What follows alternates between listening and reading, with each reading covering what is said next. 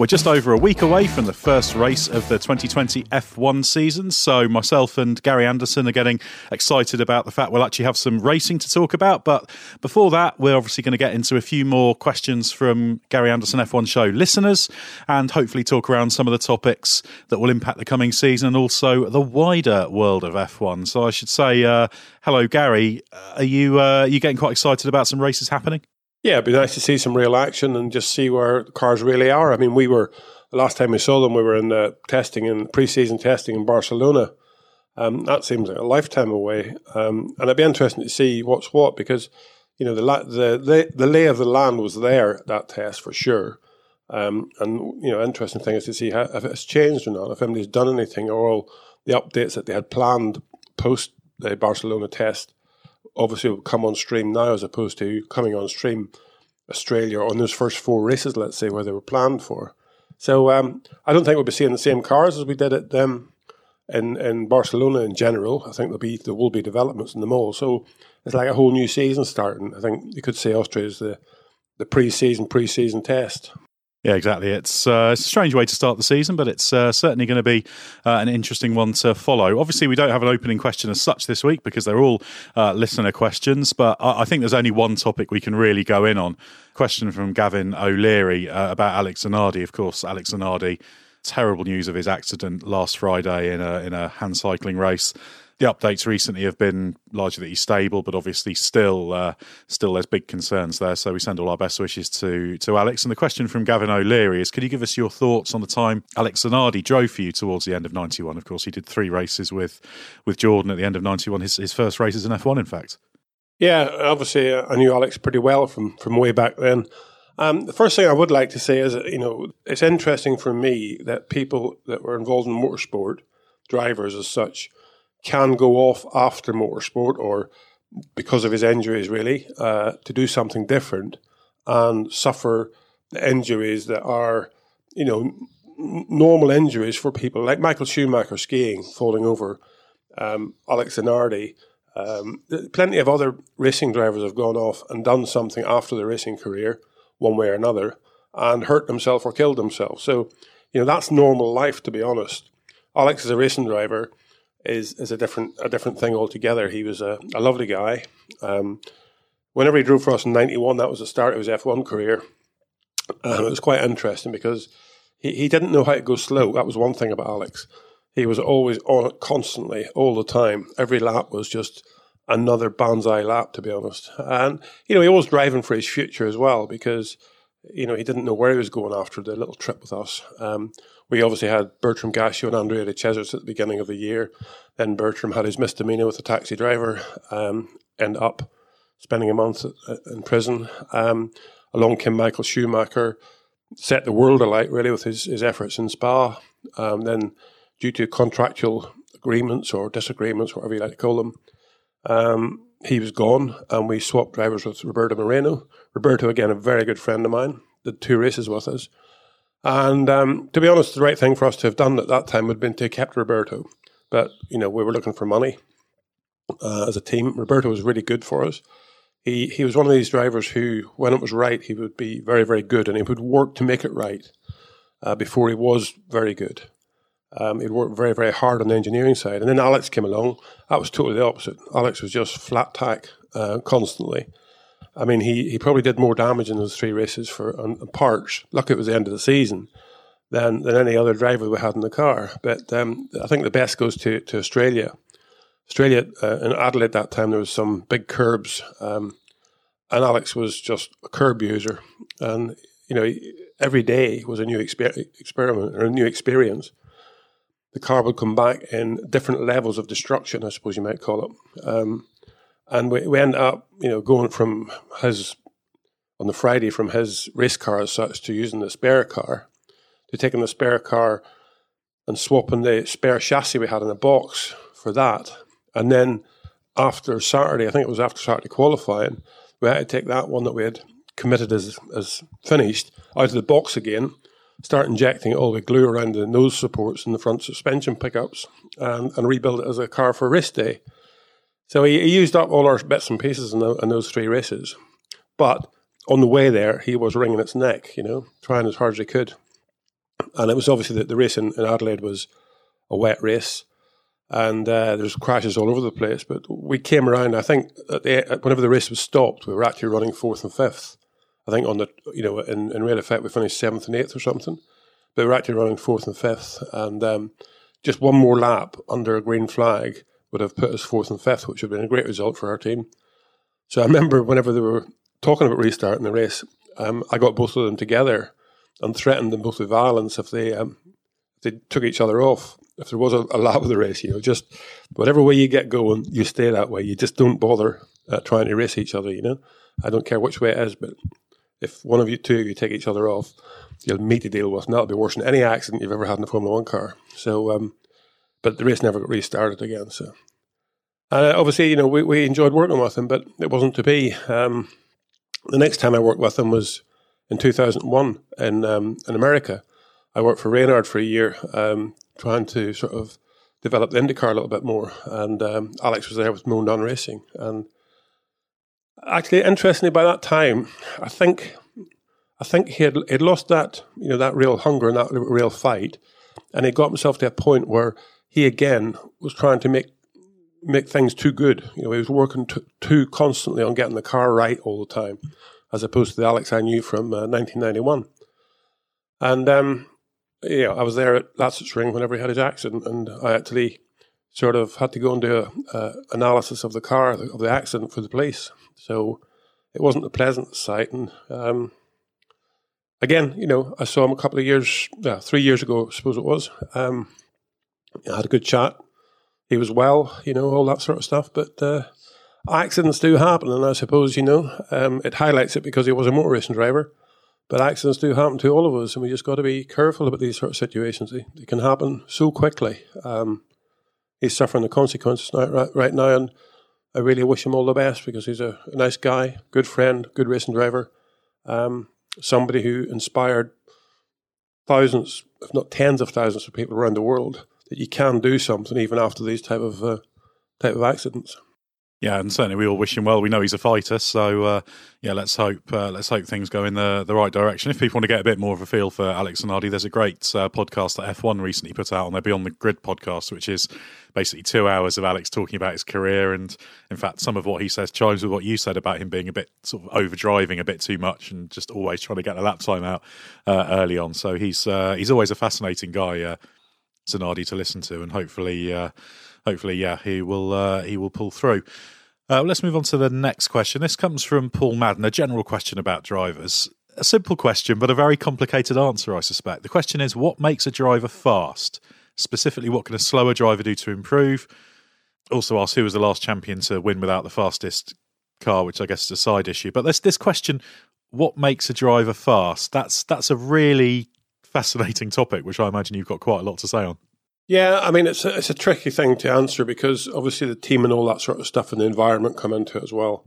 But a set of equal circumstances where the team and where a driver is with a team is taken that as a given. I think the thing about a driver that's fast is a driver that's got capacity left over when he's driving the car at 99%. You need the capacity left over to analyse what's really going on. And I don't mean you need to know what the oil pressure is or, whether there was 10 people in the grandstand or none. You just need to analyse what the car feels like. And it's been neglected for many, many years. I think the mental fitness of an F1 driver needs to have. And I think Michael Schumacher was one of the guys that brought that to Formula 1. Before that, I suppose, Jackie Stewart was one of the guys that had a lot of capacity left when he was driving the car. But you can't just put all your 100% effort into turning the steering wheel and every lap becomes a white knuckle lap as such, a blind lap. You have to have capacity left over to analyse everything. And then you can take those little bits and add them to the performance. You can get them better. Constantly you can get them better. And, as I said, 99%, drive at 99%, really and truthfully analyse why those things are happening in the car. Why is the understeer happening? Can you feel why it's happening? Is it because whenever I put the steering lock on, it starts to happen, or does it just break into understeer mid-corner? There's lots of reasons for everything, and the more that you can bring back to the team, the better you can make the car. And then whenever push comes to shove, then find that other 1%.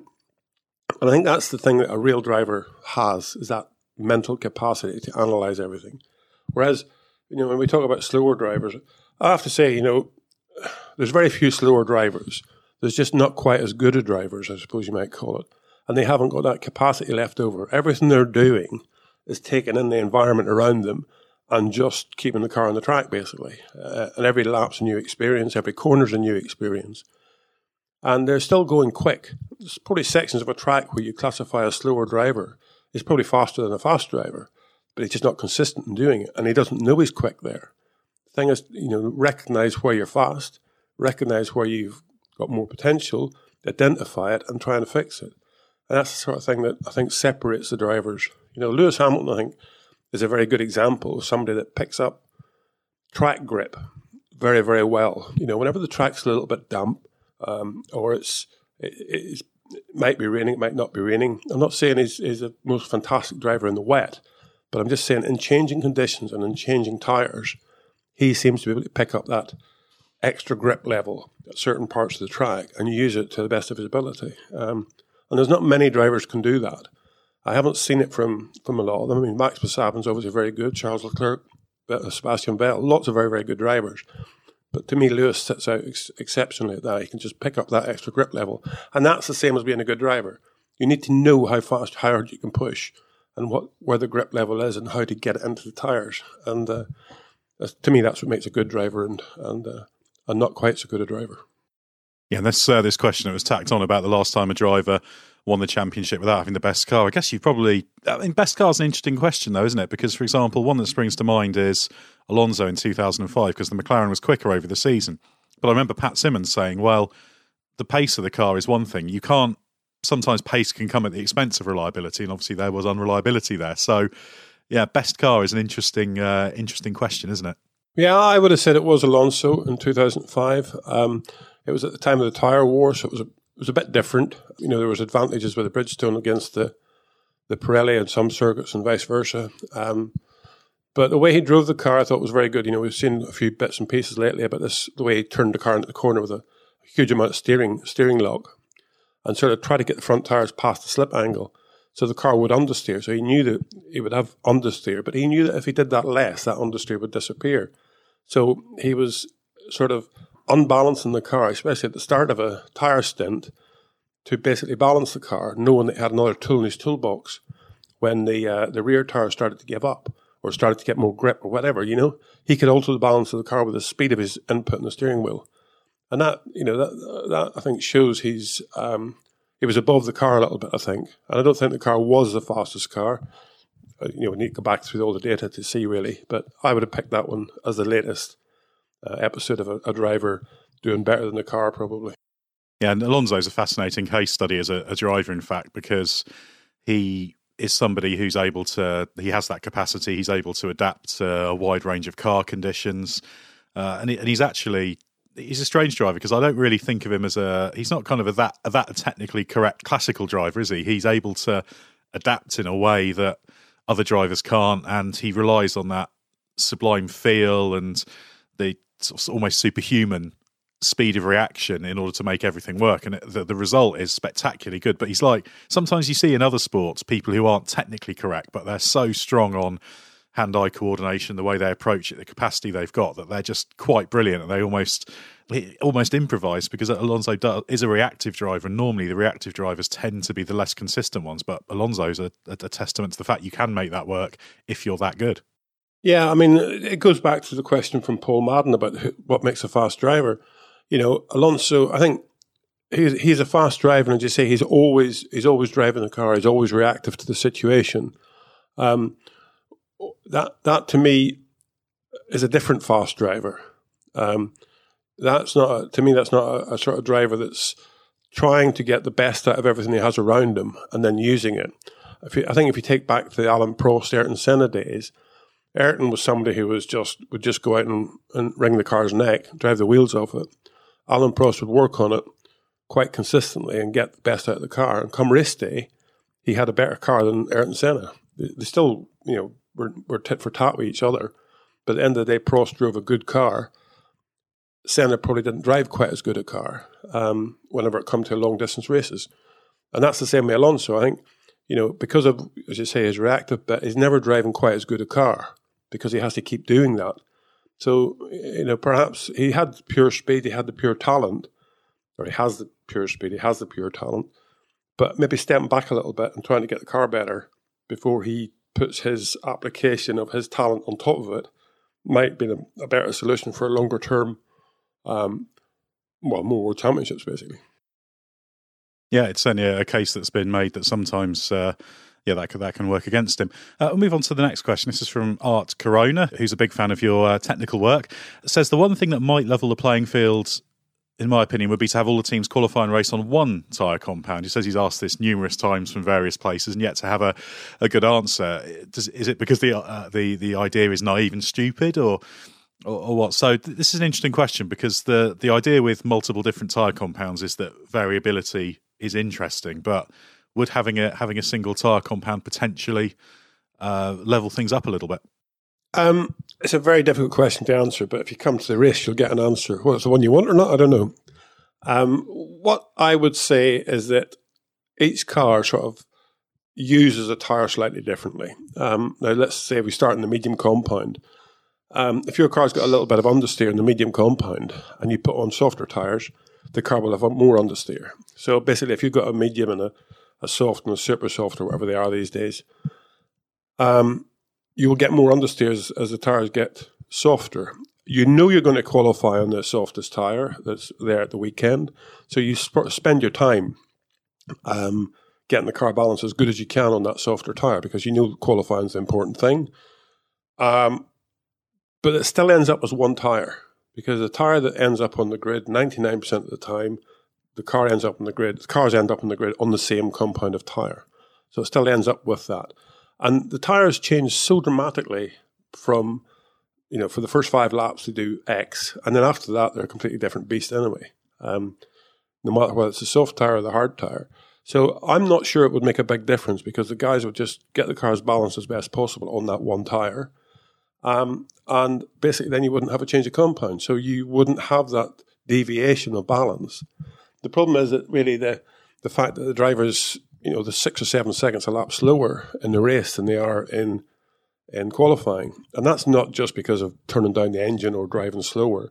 That's because you're just looking after the tyre. You're not pushing the tyre. So I think it would be invisible if it was one compound, because the cars would get balanced on that tyre. You'd still be 6 or 7 seconds slower come the race, and just looking after the tyres, basically. So I genuinely believe that more compounds might be a better solution. They have been taken, I think they're still taking three tyre compounds to each race. I don't think it would be a wrong thing to say that at some point in time you have to do, at least 10 laps or a certain amount of laps on each of those compounds, because it means that you can't just focus the car setup completely on one compound. It might add a bit of deviation to how a car responds during the race stint. But again, with the fact that they drive so slow in the race relatively to qualifying, I think it doesn't matter what tyres on the car, you just drive within it anyway. Yeah, of course, it would probably be a different question if we had sort of Bridgestone style tyres that you could really attack with throughout. A question now from Chris Lamberts, who says, who is the most underrated engineer you work with and why? So I guess this will be perhaps not one of the megastar technical names like yourself, one of the people that perhaps isn't talked about. I mean, there's so many good engineers in F1. I imagine it's quite a long list. Yeah, I probably would say the most underrated is myself. No. Not on this podcast, Gary. You're the best on this podcast. Taking it in as a global thing, because obviously lots of different levels of engineering, from being a race engineer, being design engineers, all that sort of stuff. I think, whenever I look back at the times, the change of time between the late 80s when up to that point in time, and even the very early 90s, the engineer in the pit lane was still the guy that had a bit of gut feel about what the car was doing, could respond to the driver's comments and whatever, and so their working relationship was very important.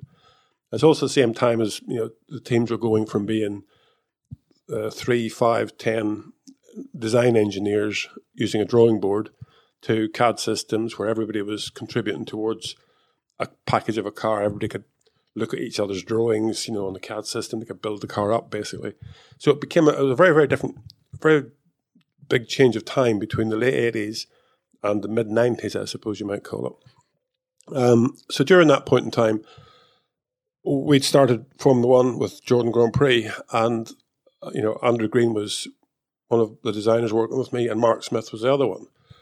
Both very good mechanical engineers. Both helped with the aerodynamics situation side of things with me. Mark did a lot of the composite work on the car, gearbox design. Andrew did a lot of suspension design, helped me with aerodynamics a bit, going to the wind tunnel or whatever. So at that point in time, you'd have said both of those guys were of fairly equal status, And the thing about it is, it's we're all in life. We're all on a destination. We're going somewhere, and it's where you want to go to that takes you there. That says you're good at doing something. Andrew's got his opportunity to be technical director at Racing Point. He's doing a very good job of it. He manages the guys well. Whenever we talk to him, and I know him very well, he talks sense. He talks about how they work together as a group, all that stuff. So I think he does a very good job as a technical director. Mark had his opportunity with lesser teams as technical director, but I would have classified Mark as a much better sort of chief designer, a hands-on guy that's designing stuff as opposed to managing stuff.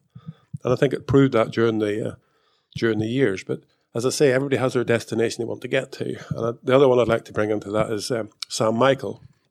Sam came to us from Lotus at Jordan. And, he had big ambitions. He was very good. He was a very good analysis. He would look at stuff. He became, a very good race engineer. And one day he came to me in the drawing office. He was doing some R&D work with us, really, designing a self-balancing brake system. And, he was doing a good job. And he sat down with me and he said, I said to him, where do you want to get to, Sam? He said, well, I want your job. I said, okay, well, we better get you into going around the workshop, going around the factory, or all the different disciplines, race engineering, R&D, design engineering, all that sort of stuff. Get you a bit of a variety in life if you want my job, because, you don't need to be a specialist in anything, but you need to have a good understanding of most stuff. And we did that, really. And as I say, I think Sam today, I'd classify as one of the top guys at being able to look in detail and analyse something and see the reasons for it happening. But I wouldn't have put him in a position as a technical director, which happened to him at Williams, and he suffered the consequences of that. So it depends on your own destination as to where you want to get to, And I don't think I've ever had any underrated engineers. We always tried to give everybody the opportunity they had, but it's down to the individual, I think, to make sure that he is content in his environment and doing the best job that he can. And I think, there's engineers out there now that are really content in how they go. Peter Bonington, for example, Lewis's race engineer, he worked for us as well. Similar sort of time, similar sort of guy. But he's happy with his life doing what he's doing. If you move him to being, something different, he won't be as good at it, probably. And, it just you won't get the results out of it. So get to where you want to be and get to where you are good at doing something and try and stick there. And I think you benefit from that more than just keeping changing your position just because it's the right thing to do. It's never the right thing to do. Get yourself into a niche that you like, enjoy, and are doing well, and do it better. Moving on to a question from Graham Wishart now, who asks, what do you believe the biggest challenges will be for the teams operating under the COVID-19 protocols? Now, obviously, these are extensive set of protocols, social distancing, protective equipment, etc. We've had a few teams practicing these things. We've yet to see them up close. But I guess in general, how difficult, what are going to be the big challenges of operating in this slightly unnatural way? The biggest challenge, I suppose, is going to be operating efficiently. They've changed the rules a bit, so basically there's a bit more time to do stuff in that now. So you're not being forced to rush around like a lunatic, trying to get stuff done as quickly as you can if you have a small accident or a gearbox to change or whatever. And I think that's the environment has to accept that. I think not necessarily any individual team. The organisation has to accept that these things might happen that little bit. There might be a delay in stuff happening because they can't make it happen so quickly. I think most teams will be having a practice run at how they're going to work together. But that's all fairly controlled. That'll be in the workshop or at the track if they did a filming day or something. They'll be making sure that they're all, they're 2 meters apart or whatever it be, and staying in the little bubble. But it's whenever something goes wrong, they need to sort of make sure they step back and realise that it's not actually, you can't do that anymore. I think there's a few golfers and a few tennis players that have caught coronavirus since golfing and tennis has popped up again and started doing its thing. So it's all that stuff whenever you think it's all gone away. I mean, we're all sitting here quite happy. There's no drama, When you meet a few people out in the street now and you tend to be closer to them than you should be, just because it's a bit quieter now, It's not just that big thing. But for the teams, I think it's got to have to be disciplined very well, because there's a race the next weekend and there's a race the next weekend, and then there might be 2 weeks gap and a race the next weekend and so on.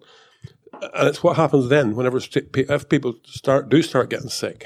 How do you sort of compartmentalize all that? So that the most important thing is from the beginning, I think you've got to have a system. And it's a bit like, as I said a couple of times on my podcast, Jordan, we had a hydraulic problem one year where we're getting contamination in the hydraulic system. So we put in some different disciplines of how the system was built and assembled and all that sort of stuff. And, after 2 or 3 races or whatever it was a month, we weren't having the problem anymore. So the guys that did the hydraulic system came to me and said, "Oh, can we drop those different disciplines now because we haven't got a problem anymore?" Not realising that it was because of those disciplines that we didn't have the problem anymore. So no, we have to keep them in place. And it's the same with COVID-19, It's still here. It's still around. But this social distancing and the masks and all that sort of stuff, washing your hands, has helped to stabilise it a little bit. And it wouldn't take much to fire up again. So from the beginning, I think they've got to just go through the protocols properly. Make sure, to the best of their ability, that they are doing the right thing at the right time. Not for themselves necessarily, but for everybody else. Because once it does get hold, it could very easily be that, we don't have racing again. So from the beginning, you got to be disciplined. Moving on, we've got a question actually that cites Andrew Green here. A question from Mark Martin, who says Andrew Green recently singled out Eddie Irvine as being one of the most talented drivers he worked with. Do you agree with this assessment, and where does he rank for you? Yeah, Eddie was very talented. The problem I would say with Eddie was he was Eddie. He was a bit gun ho here and there. Definitely talented. Him and Rubens, backed against each other at that same point in time. Relatively, they'd just be able to do the same job, same lap time, but how they achieved it was massively different. I went in a road car, around many circuits with both of them. And the one thing about Rubens, he was like a fingertip driver, just able to drive the car, let the car move. And at Portugal, you come down the long straight there, and there used to be turn 1 and turn 2, which were flat out in an F1 car. And very, very quick. And Rubens would be able to go out there, come down the pit straight at night, switch the lights off in a rental car and go around turn 1 and turn 2 with the lights switched off. And I remember him doing it to one of our guys at Stewart, who almost, probably dead, get a bit too excited. But, Rubens was able to do that sort of stuff. Whereas Eddie was always a bit more of the white knuckle driver. He'd be banging the curbs and every lap's a bit different from the other one, that sort of stuff. But the end result on the stopwatch was they're both doing the same job, but achieving it massively different. I don't know, if it was me, I would have preferred the Rubens style of driving because he was gentler with everything. He was doing what I was saying back there when we were talking about a good driver. He was analysing everything a lot better. Eddie was taking the maximum out of what he had underneath him. But he would know what was going on, but he wouldn't know it in detail. He'd know if the car was understeering or oversteering, but he wouldn't be able to pick up that finesse of, this is why it starts understeering. It's the minute I touch the throttle or the minute I just get off the brake pedal or whatever. He didn't have that little bit of finesse. But as a driver, doing a lap time in a car, a bit like Ralph Schumacher, just wrings its neck constantly. Good, fast driver, but I wouldn't have said you could take him to the next stage of the Lewis Hamilton or the Michael Schumacher, the real guys who really had a lot of finesse. Yeah, that's there's not many drivers in that sort of league. A question from @Jordan192, which is a tribute Twitter account to the Jordan192, one of your Probably one of your favourite cars. No, it's certainly not one of your favourite engines, I know that. But he asks, how much work had been done on the Jordan 199 before you left the previous year? Are your fingerprints on it somewhere? Now, of course, the 199 won a few races, had a run at the championships. So obviously, it was all your work, even though you'd left. Well, it was, of course. No, I mean, during the 198 or during 98, obviously the 198 wasn't performing the way it should have done. And we took a lot of time, a lot of effort in trying to understand it. And that meant changing our sort of analysis of aerodynamics, how we went about analysing what was good and what was bad, and trying to get a handle on it so we didn't make mistakes again. Because nobody builds a bad car. Everybody thinks the car is better than what they had before. But, nobody, and I include Mercedes, Red Bull, Ferrari, whoever in this, nobody knows 100% of what makes a car go fast. The good guys seem to know more than the less good guys. But it's all a jigsaw puzzle. You need all the bits to go together. And if you get them all to go together well, you have a good car. So with the 198, we didn't have that good car. We had something missing in it. It wasn't as though we'd done something wrong. Everything we did better. The car had more downforce. It was more efficient. It was stiffer. It was lighter. All that stuff. We had a problem with the engine, less power. But never mind that. You can analyse that and you can take that out of the equation. So we worked hard to understand the 198 problems, and then we were going to, obviously apply them to the 197. So as Jordan Grand Prix, we made the company better by having the problem in 98, which meant that 199 car would have a better direction of analysis. When I left in August, a lot of the concept of the car was well and truly underway, as it has to be. The gearbox was more or less designed, the uprights were designed, suspension geometries were underway. Aerodynamically, the car was in its research stages when Mike Gascoigne joined us. And I remember saying to Mike, Mike, we're doing this gearbox, and it's a bit different. You better have a look at it. And Mike said to me, well, I've never designed a gearbox in my life, so if you think it's right, go for it. So it was just one of those sort of situations where obviously it got changed as the development stages went past after I left. But that's normal. That's what happens.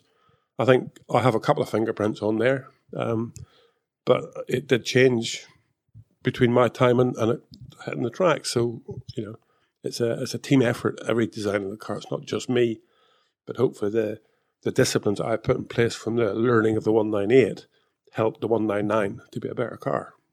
And just one more additional late question that's come in from Killian O'Connell, who asks about DRS, saying what's the likelihood it'll be dropped following the 2022 rule changes, and suggests will the race director enable it even if the racing improves. So I guess this is a question of will the new regulations perhaps make the DRS redundant?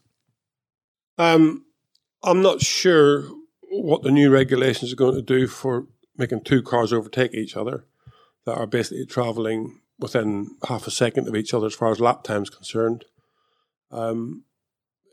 Once you're behind, it's impossible. I watched a Crash and Burn. I don't know if you watched Crash and Burn. Tommy Byrne's thing last night. I watched it and I had a little part in it. But at the end of the day, Tommy was doing a Formula 3 race, actually.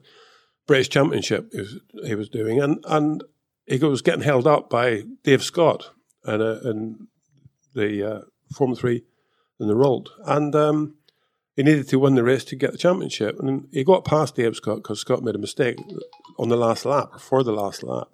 And basically he picked up 2 seconds and passed Mansilla on the last lap. So he's been held up by 2 seconds and he just could not get past. There was a bit of abusive driving, I must admit, putting him on the grass a few times here and there, but that's life. So, from my point of view, no matter what regulations you've got, unless you've got a car that's faster than another car, you ain't going to get past.